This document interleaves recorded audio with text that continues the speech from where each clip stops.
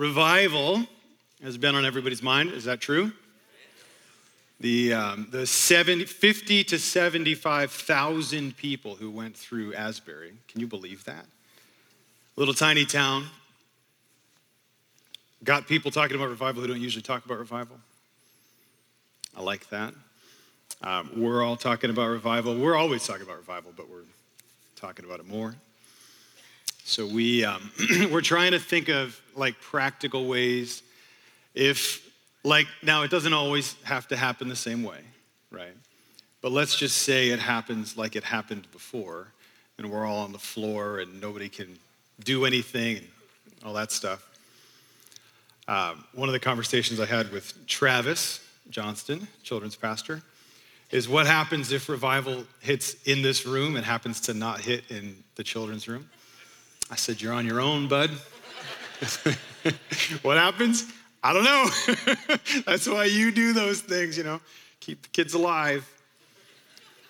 So that was I did not help in that conversation. Brent, tech guy, I think he has the most volunteers of any department, right? On a given Sunday, there's like a huge number of people doing this. So he's thinking about what happens if the camera guy falls out and we're trying to figure out, all the people on the internet are like, sorry guys, we tried. We did our best, internet. We love you, Boca. Boca would actually, they don't mind. They'll just take off. They'll have their own, they'll have their own revival. My favorite conversation about revival was here after we finished praying before one of the first services. Tiff and I were talking, and I don't know what we were talking about. We were probably joking, because we're jokesters. So we were probably joking. We're definitely talking about something probably worthless. We're chatting, an unnamed, and I'm going to try to avoid giving hints, young worship leader came up. It's like 8:58. She says to Tiff, I've got to go to the bathroom. Should I hold it? I could hold it if the Lord doesn't move and the service doesn't go extra long. Right? Or if there's enough time, I could run right now. And I'm thinking, wow, it's amazing that we're planning our bathroom visits. Like, I don't know, that's faith. I'd say that that's faith, and I feel good about that. So I'm just sort of like, oh, this is great. Tiff gave what I thought was a remarkable answer. It's very practical, really practical. She goes, depends. Ba-dum-bum. Right. She wasn't even telling a joke. This really happened, and this is what she said. And I thought, that's so practical, Tiff. You should be in charge of the revival response team, We need somebody to be. But it turns out she was just saying it depends on the urgency. No, okay. You knew I was the one who, okay. So we've had revival on the mind. Asbury has brought it up in our minds for sure. The Jesus Revolution. How many of you have seen the Jesus Revolution? I know you did. Okay, good. I saw the hand do this. It's back in the Harrisburg Regal cinemas, which are sort of semi-regal in actuality. I feel like it's a misnomer, but it's fine. It's going to be fun. But it's there again this week if you want to see it. I recommend it. I think it builds faith. I think it tells us a little bit about ourselves also, since we're basically in that movement. So we've had a lot of conversation, we really have, about preparing for revival. And, one of the questions is like, really, can you prepare for revival? And I think you can. I'm going to talk about it for a few minutes, and then we will go into communion. I know those of you who are highly routinized and have a hard time breaking from convention are squirming in your seats during worship, trying to figure out when we're going to get the elements into communion. You're going to be fine. We'll do it at the end. Hopefully this leads into it. So preparing for revival brings up, I thought, man, this makes me think of preparing. The last time the church talked a lot about preparing It was for the end times. Anybody know what I'm talking about? Oh, come on. Yes, you do. Yeah, thank you. Who said yeah? I heard a big yeah over there. Yeah. When I was a kid, there was this constant fear that, first of all, the Antichrist, we'd accidentally vote for the Antichrist. Right? So every time there was an election, every time there was some change of power in some sphere in the world, people were doing all this math to figure out if he was 666. You guys remember this? The birthday and this, whatever, all these really, it got very complicated. You're doing calculus, and it's supposed to be a revelation of Jesus, not a revelation of the Antichrist. So I remember that. I remember thinking through if you are pre-trib, mid-trib, post-trib, no trib, one fish, two fish, green fish, blue fish. Like, I don't even know. I still don't know. I don't know any of that stuff. It scares me to think about that stuff because we get so into it, not because it's actually a scary event. We were always paying attention to the despots that ran these countries in the Middle East, because maybe they're the Antichrist, maybe Gog, Magog, who knows, may not, you know. I remember being afraid as a kid that I would accidentally take the mark of the beast. I read too many Left Behind books or, you know, whatever they were.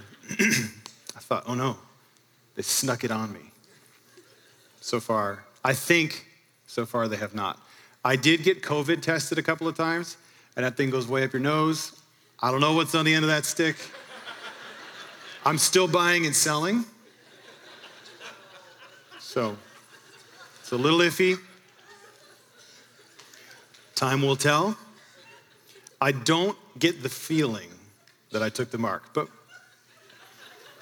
you can come pray for me at the end. Actually, don't. To be honest, don't. But preparing for revival, I think, is something that really exists. I think it's a real thing. And I think it's good to do. Judges 2:10 says, there it is, all that generation, this is the generation that went through everything with Joshua. All of that generation were gathered to their fathers, means they died. And there arose another generation after them that did not know the Lord or the work he had done for Israel. I believe that every generation needs its own experience with the Lord. I really believe in intergenerational collaboration. I'm the child of people who were converted by visions of Jesus as hippies, right? So I love the Jesus movement. I'm a product of it then, I'm a product of it now in this very house. The reason we tell those stories is not to create some sort of a template that we reenact, right? We tell those stories to inspire, to build hope, to encourage us, and to fuel intercession, right? We're looking for our own. Ultimately, we're looking for our own, right? And this is a multi-generational church, so some of you have one. I'm kind of in this weird position where I was at Toronto. I was little, but I definitely knew what was going on and was touched. So I actually have this weird potential to have an old wineskin, right? Who knows what this next thing's gonna look like? I'm always asking the Lord, keep me fresh. Because that one really wasn't mine, right? It affected me. But there's more of this. The Lord wants to pour his Spirit out. That's why this stuff is the way it is in us. Do you know that 30 years ago, last Sunday, Lonnie Frisbee went to the Lord? Did you know that? Isn't that interesting? The movie comes out. I don't know. There's something going on. Asbury. I think there's a reason this is all being emphasized. One of the ways that we prepare ourselves for revival is by paying attention to prophecy. And I'm bringing this up because it's kind of like an elephant in the room lately, ever since the election. Remember that? I really want us to examine our hearts when it comes to this stuff. I think that a lot of the people who pounced on the prophets who either missed it or at least claim to have missed it, who knows, my vote's out actually. and whether or not they missed it. I think a lot of the people who jumped on that situation were actually eager. There's an eagerness in their tone that makes me uneasy. Like they were waiting for those prophets who have always been weird to blow it. Like, hey, thanks, now I have a reason to be annoyed by you and I can go public with it. I really don't like that. I think it's really important that we guard our hearts against that kind of thing. Paul famously told Timothy to wage war with prophecies. I think that the reason we acquire prophetic words is because we need them. They become the food, the fuel to keep the flame going. They become the foundation of faith. We go, no, the Lord spoke. I'm claiming that. I'm going to believe it. I'm going to walk with it, right? We need that in our lives. So Paul also addresses this in 1 Thessalonians 5. Starting at verse 19, he says, do not quench the spirit. We love that verse because we're charismatics. And he says, do not despise prophecies. And we're like, woohoo. But look why he specifically says, but test everything. Hold fast to what is good. The word test there is like you would test somebody's coin to see if it's real gold. It means to authenticate, to validate, to see if it's the real deal. And then he says to hold on to what's good. And the word good literally means authentic. It means genuine. Paul is saying here, we don't despise prophecy because they get it wrong sometimes. I think we needed this about a year and a half ago, right? Just because it's gonna occasionally be missed because we're working it out. We don't have an excuse to despise it or to reject it. In fact, the onus is on us as listeners. The responsibility falls on us. He says, no, it's up to you to examine, to authenticate, and then to hold fast to what is good. There are a lot of prophetic words about more moves. There are new, recent, current words about more moves. There are old, long-standing, unfulfilled words like the billion soul harvest word that we're building our lives on, right? If you're under 40 in this room, you should be building your life on that because it's our word. It's very easy when things get awkward to just distance yourself from the situation. Like, man, people are really not into the prophets. It got kind of weird. I'm just going to withdraw. Don't do it. It's a time to step in. It's not a time to step out. Thinking about some of the movements that have been influenced by prophecy, just because it matters to me, one of the more obvious ones, because of the emphasis that we're all in right now, is Chuck Smith's relationship to Calvary Chapel, Costa Mesa. So Chuck Smith was a denominational pastor in Corona. He had a really good life. It was working, because when you work for a denomination, they really take care of you, right? It was apparently a really nice, I've never been to Corona, apparently a very nice part of California. He gets this offer from this church, from Calvary Chapel. Little tiny church. He's trying to kind of like get independent, and they want a pastor, so it seems like a good deal. He brings it to his wife, and she's like, I don't want to move to Costa Mesa, and I don't want the insecurity that comes from breaking from this system that helps support us. She cries, actually, so he kind of felt moved, and as a husband, you get this. You're like, okay, sorry, honey, I'm not gonna ruin our lives. That should be the response. I'm not gonna ruin our lives. So he says no. Okay, so there's 25 people left at this Calvary Chapel because it's shrinking. There's about 12, 13 of them that are really in. He says no. They're like, okay, well, this is it. What are we going to do? They gather to pray because they're asking the Lord whether or not they should close the church.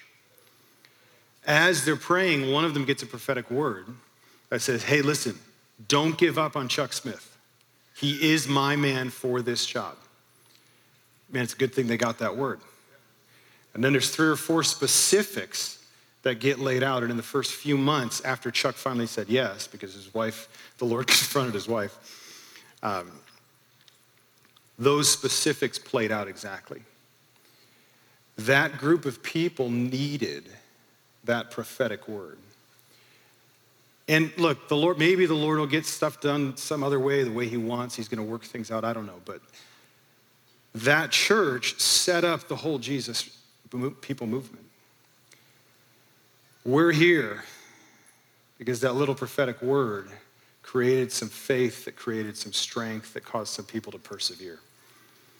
So don't give in to the temptation to discredit the prophecies. Out of that, just at Calvary Chapel, Costa Mesa, between 70 and 74, 30,000 people got saved. Over the course of, sure. Over the course of the whole movement, just in direct salvations, 250,000 people got saved. And then most of those people were launched. This was the unique thing about the Jesus People movement. Very few of them became average Christians. They went on, they started churches. They started missions movements. Think of the millions of people who were not just hundreds of thousands, millions. It birthed all modern Christian music. CCM, if that's your thing, I forgive you, right? That was in there. The modern worship movement. Everything all the way up to what we're seeing now coming out of Bethel, coming out of Hillsong. This stuff all came from that. And it was 12 people sitting around interceding for their future pastor against his will. And they had a prophetic word. So don't disregard prophecy, even if it gets uncomfortable. The Lord will speak to us. He'll give us the discernment. It's not just up to our intellect. He's good. So, thinking about preparing, some of the reasons these just jump out to me. This isn't like the only thing. I'm going to set you free before I give this list. I should have done this in the first service because I could feel people like, oh. You can't do any of the things I'm about to list. You can't fix any of these things. I'm going to list 3 reasons people tend, in my observation, scripturally and historically, to miss a move of God, to either completely miss it or to excuse themselves from it. So just to give you the liberty to not feel crushed by this, I'm just saying there's up front, there's no way out of this except the Lord. And don't worry, that's more than enough, okay? So one reason that we may miss a move of God is the cost. Moves of God are messy. They affect reputation. The rich young ruler is a perfect example of somebody who is confronted by a move of God, a seasonal move of God, right? That was a shift. It was a transition. He weighed the cost and he said no. Now, we all would love to think he came later. Maybe he did, but it's not recorded, right? We don't know that. An example from our own world that's a little bit more modern, where it did turn out, is Bill Johnson. Bill Johnson is this ability to sort of stand in the most electric of atmospheres and not really be moved. He's moved in some way, but he doesn't tend to fall down and flop all over the place and all that stuff. So he goes to Toronto, and that's what happens. He does fall down and flop all over the place. He shakes and shakes and shakes, and he shakes so much it physically hurts him. It starts to scare him. And he starts to pray, God, stop. You've got to stop. You're going to kill me. You've got to stop. You've got to stop. You're going to kill me. And in this place of not being able to stop, he starts to picture himself trying to go up to the podium at his church to preach. And he can't do it because he's shaking and people are laughing at him. He pictures himself trying to go down the aisle at the grocery store, and he can't do it because he's shaking and people are laughing at him. And the Lord said, you're going to shake till there's no fear of man left. He had an opportunity in that moment to submit to the movement of the Lord in his life. There was a cost. Thank God he submitted, right? Thank God. And I believe he submitted for the very reason that I'm going to give at the end, the way we do prepare. So, the cost. That's one of the reasons that we may miss a move of God. Another, religious preoccupation. And again, just to set you free, we can't fix these problems in ourselves. This is the Lord. We're waiting on the Lord to do this. Religious preoccupation. The most obvious to me example in Scripture is Caiaphas versus Nicodemus, right? They both are peers, essentially. They're both very wealthy. They're both very religiously connected. They've both got everything going for them. They have very safe lives. They're in very powerful positions. They're very popular. There's a lot of prominence. They even have some interface, right? They responded completely differently to the man, Jesus.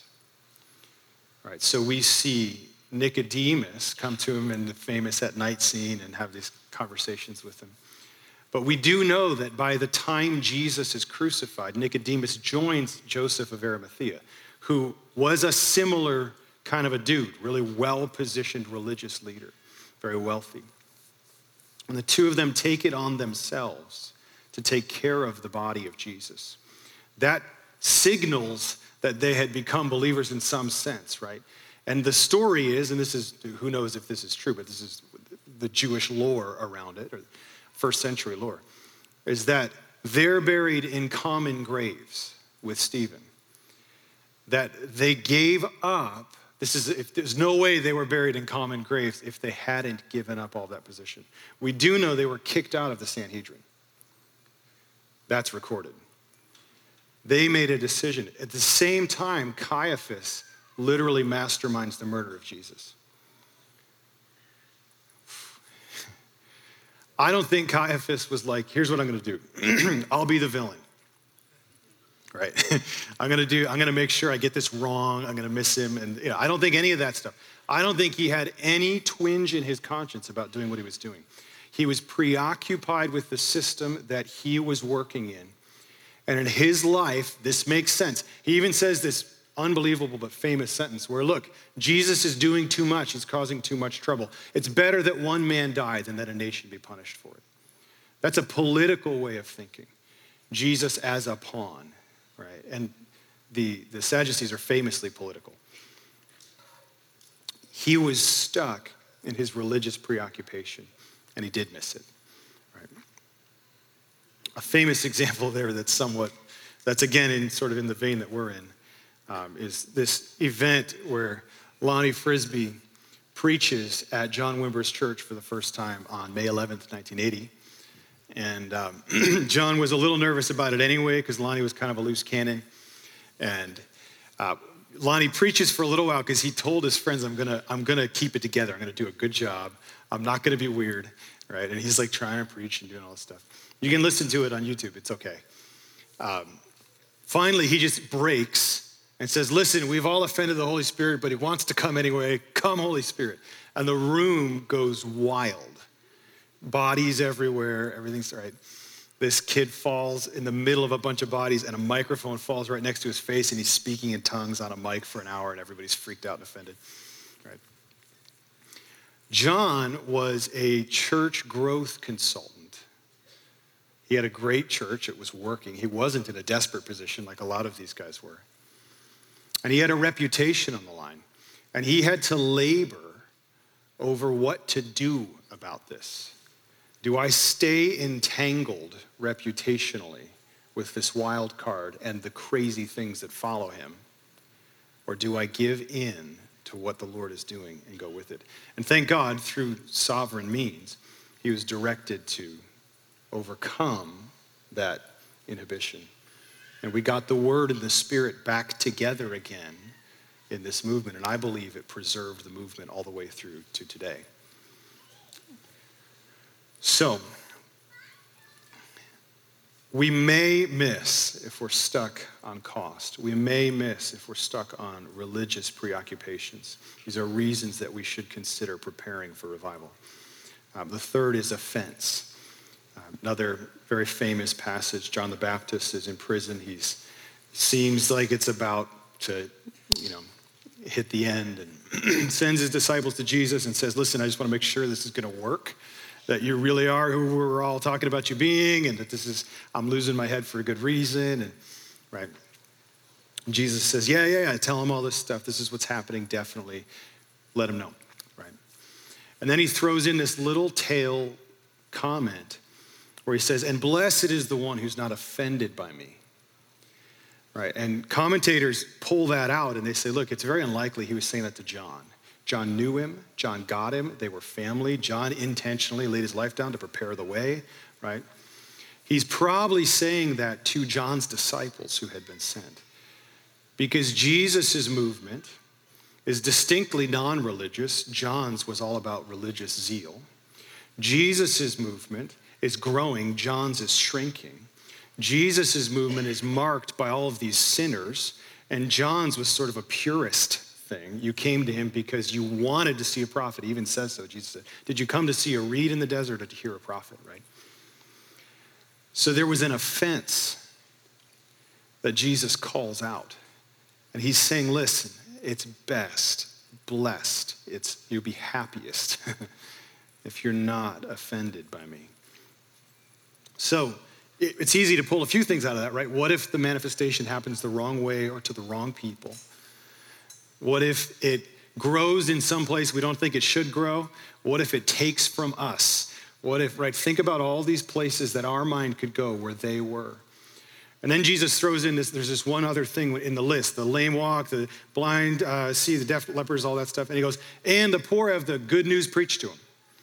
And that's kind of it's a tough phrase to translate. Really what it says is the poor are gospelated. Like the good news is happening to them. And this was offensive because the poor in this situation included tax collectors. They were spiritually poor, right? Included prostitutes, included drunkards, included all these people that the religious system didn't incorporate, included Samaritans, dear Jesus, right?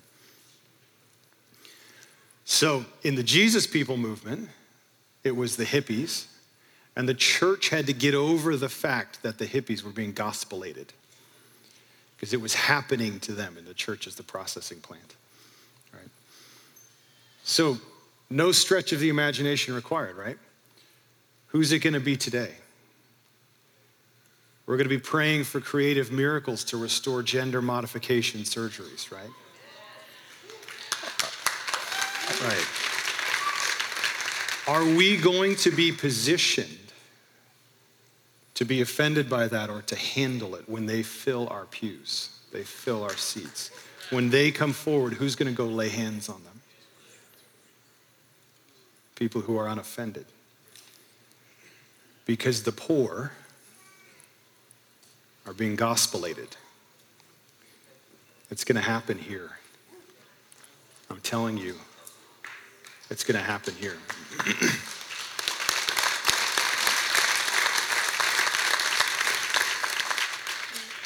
So with all that, those three things, again, who knows, that list is probably infinite, but that's what occurred to me. There are things you can't do anything about, I can't do anything about. None of us can control ourselves out of those kinds of responses or those tendencies, right? The solution here is the same solution that it's been the whole time. It's the only solution. It's the solution to everything at all. Charles hit on this last week. The solution is personal revival. Andy Bird used that phrase when he was here. I used that phrase a year ago. I don't think we're listening to each other. I think we're listening to the same source, right? And when I heard it, it was as a word for this house. It was a year ago Wednesday that I preached that here. Personal revival consists of one thing. It consists of abiding in the vine. That's all it is. So this is, what I'm doing is I'm setting you free. All of that other stuff falls to the wayside if we're abiding. So this is a chunk of what Charles read last week. John 15:1 says, I am the vine. My Father is the vine dresser. Every branch in me that doesn't bear fruit, he takes away. Every branch that does bear fruit, he prunes, that it may bear more fruit. You're already clean because of the word that I've spoken. Abide in me, I in you. Let's skip down to 9. As the Father has loved me, so I have loved you. Abide in my love, which begs the question of how. Verse 10 answers the question. If you keep my commandments, full stop. Keep my commandments, you abide in me. And I don't think this is the 10 commandments. He talks about it. He says, listen, my commandment is this, love each other. Right? The act of keeping that commandment, the greatest commandment, causes us to hunger and thirst for righteousness. It causes us to submit to the leading of the Lord. Look, I can love some of you really easily, and others of you take a little bit more from me to do this with, right? There are times when my kids, it's some work involved in loving them. And what happens inside of me in those moments is a leading of the Lord. And it's very personal, it's very private, it's something nobody pats you on the back for. But it's an edge being rounded off, right? It's the choice to forgive again. It's the choice to give, to be selfless. It's the choice to pick this thing up or to put that thing down. These are things that can't be commoditized.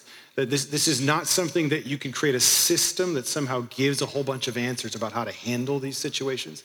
This stuff only comes from the leading of the Lord. And it is the abiding in the vine. It is. The abiding in the vine, so the vine dresser is sovereignty. The fruit is sovereignly prepared. The soil is sovereignly, this is all the Lord. And we weave in and out of our awareness of sovereignty. Most of the time when we see something that was done sovereignly, it's in hindsight. We go, oh, wow, that was you, Lord. Right? Wow, I can't believe you did that. Thank you, Jesus. Right? Sovereignty and its relationship to us is mostly beyond us.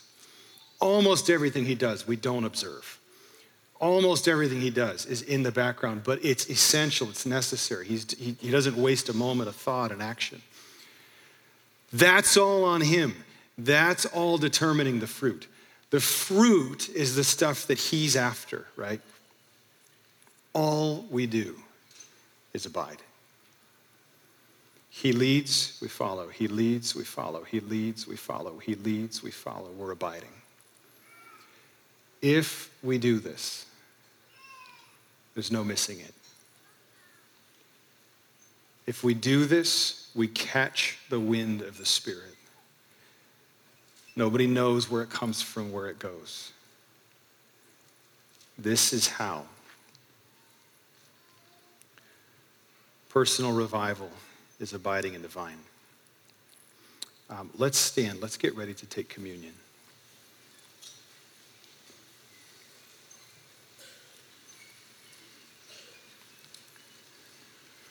His leadership looks so many different ways. Sometimes it's a giving, sometimes it's a taking, sometimes corrective, sometimes encouraging. Remember that he chastens those that he loves. His chastening in our hearts and our lives is an expression of his belief that we'll make it. Therefore, my beloved, as you have always obeyed, so now, not only in my presence, but much more in my absence, work out your own salvation with fear and trembling.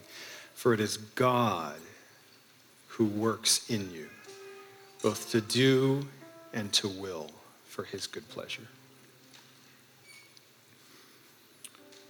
Personal revival does in us the same thing that corporate revival does on a large scale.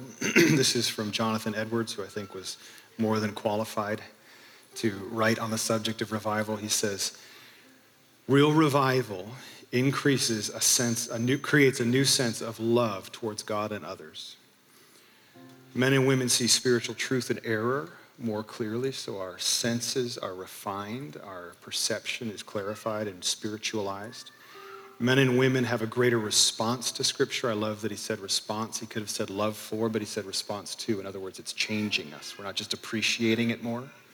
It's affecting us more.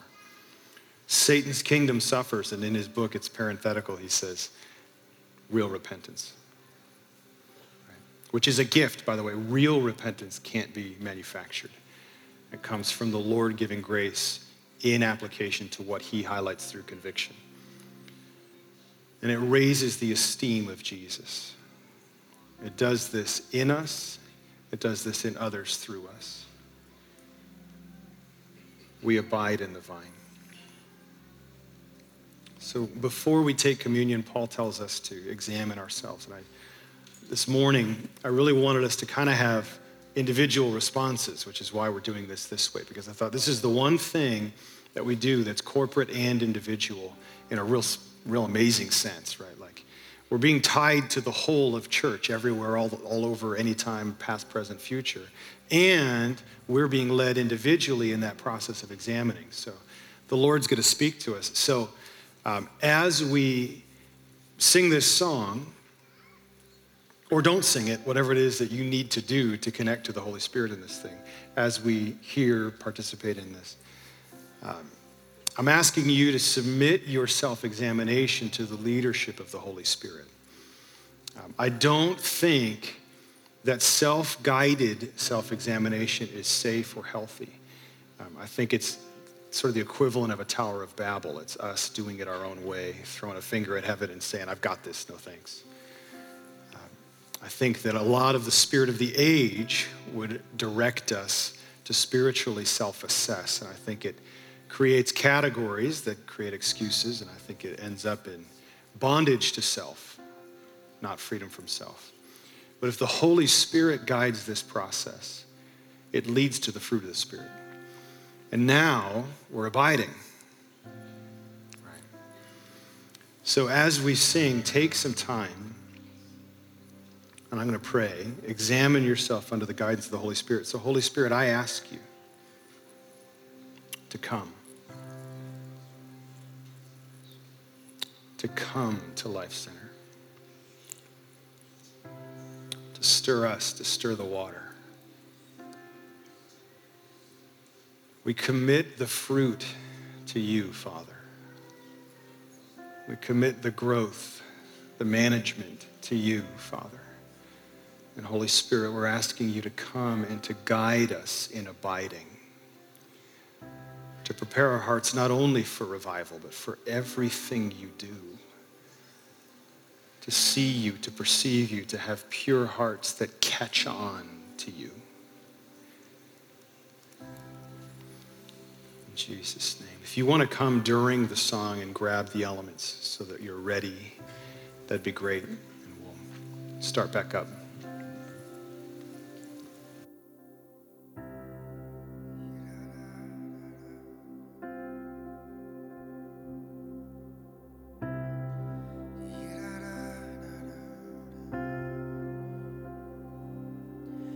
Precious blood has left me forgiven,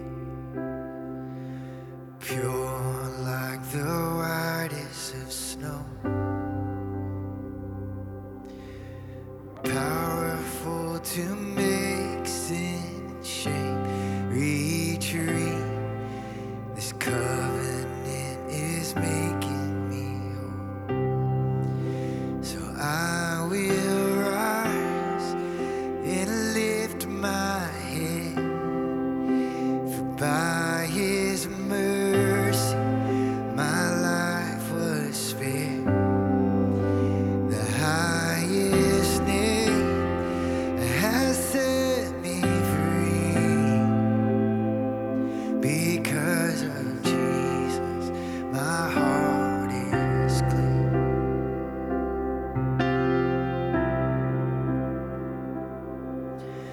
Purify my heart in your presence. Teach me to discover the joy of holiness that forms as you draw me close. In you what was lost is restored. So I will rise and lift my head,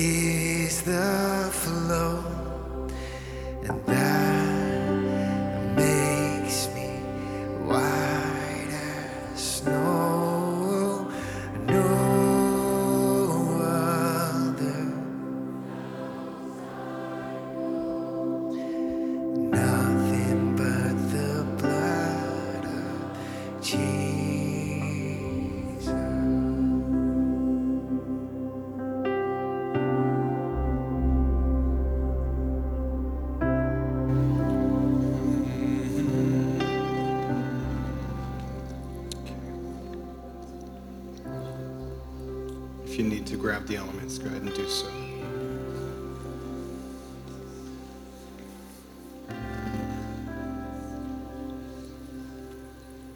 Thanks.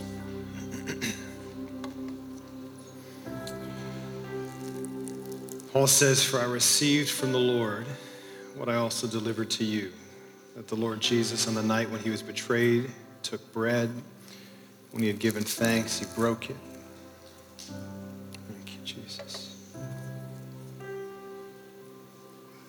Said, "This is my body, which is for you. Do this in remembrance of me." So Jesus, as we come to the table,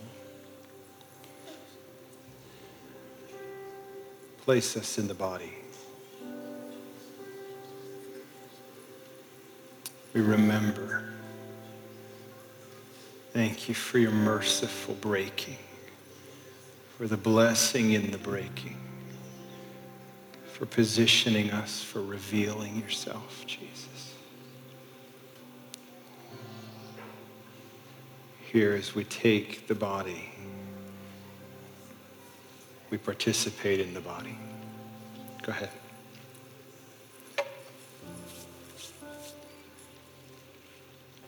It's in us and we are in it.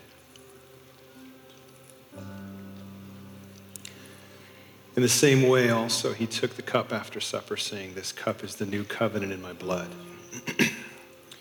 Do this as often as you drink it in remembrance of me." Go ahead and hold up the cup.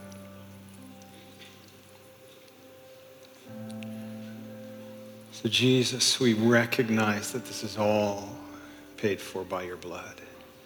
That all access to the throne, that all of the healing, the wholeness, the forgiveness, that the finished work, that everything you're doing in us, the abiding in the vine, your merciful keeping,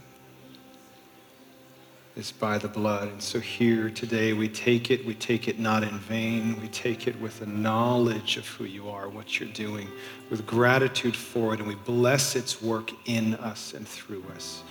In the name of Jesus, go ahead and take.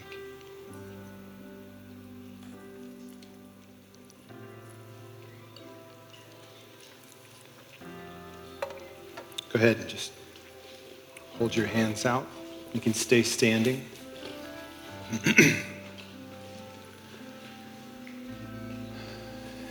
So, Holy Spirit, we receive as the breath of God, as the one who leads and guides into all truth, as the only helper, the only one who can do the work of the kingdom come in us, the only one. We take by faith everything that you have. We claim the abiding presence. We just say yes to the abiding presence. Yes to the presence here. Yes to the overflow. Yes to the more. Yes to everything you have in your heart for Life Center, through Life Center, outside of this place, going forth. We receive everything that you're doing, will do, what you want here in us, through us. And I ask you to keep us.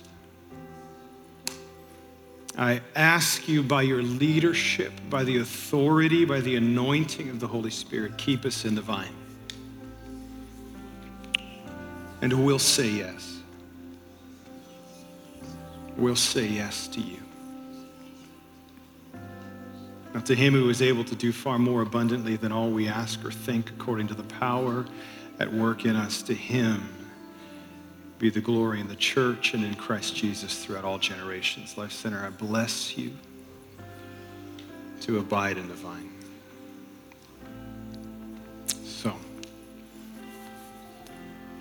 go and carry him with you. You're ready for revival. You're ready for it. Don't forget to get your children, because they'll probably be sad if you do. And if you're interested in EITC, please go to that meeting. Don't fund a gender transformation, transfer your funding. Bless you guys.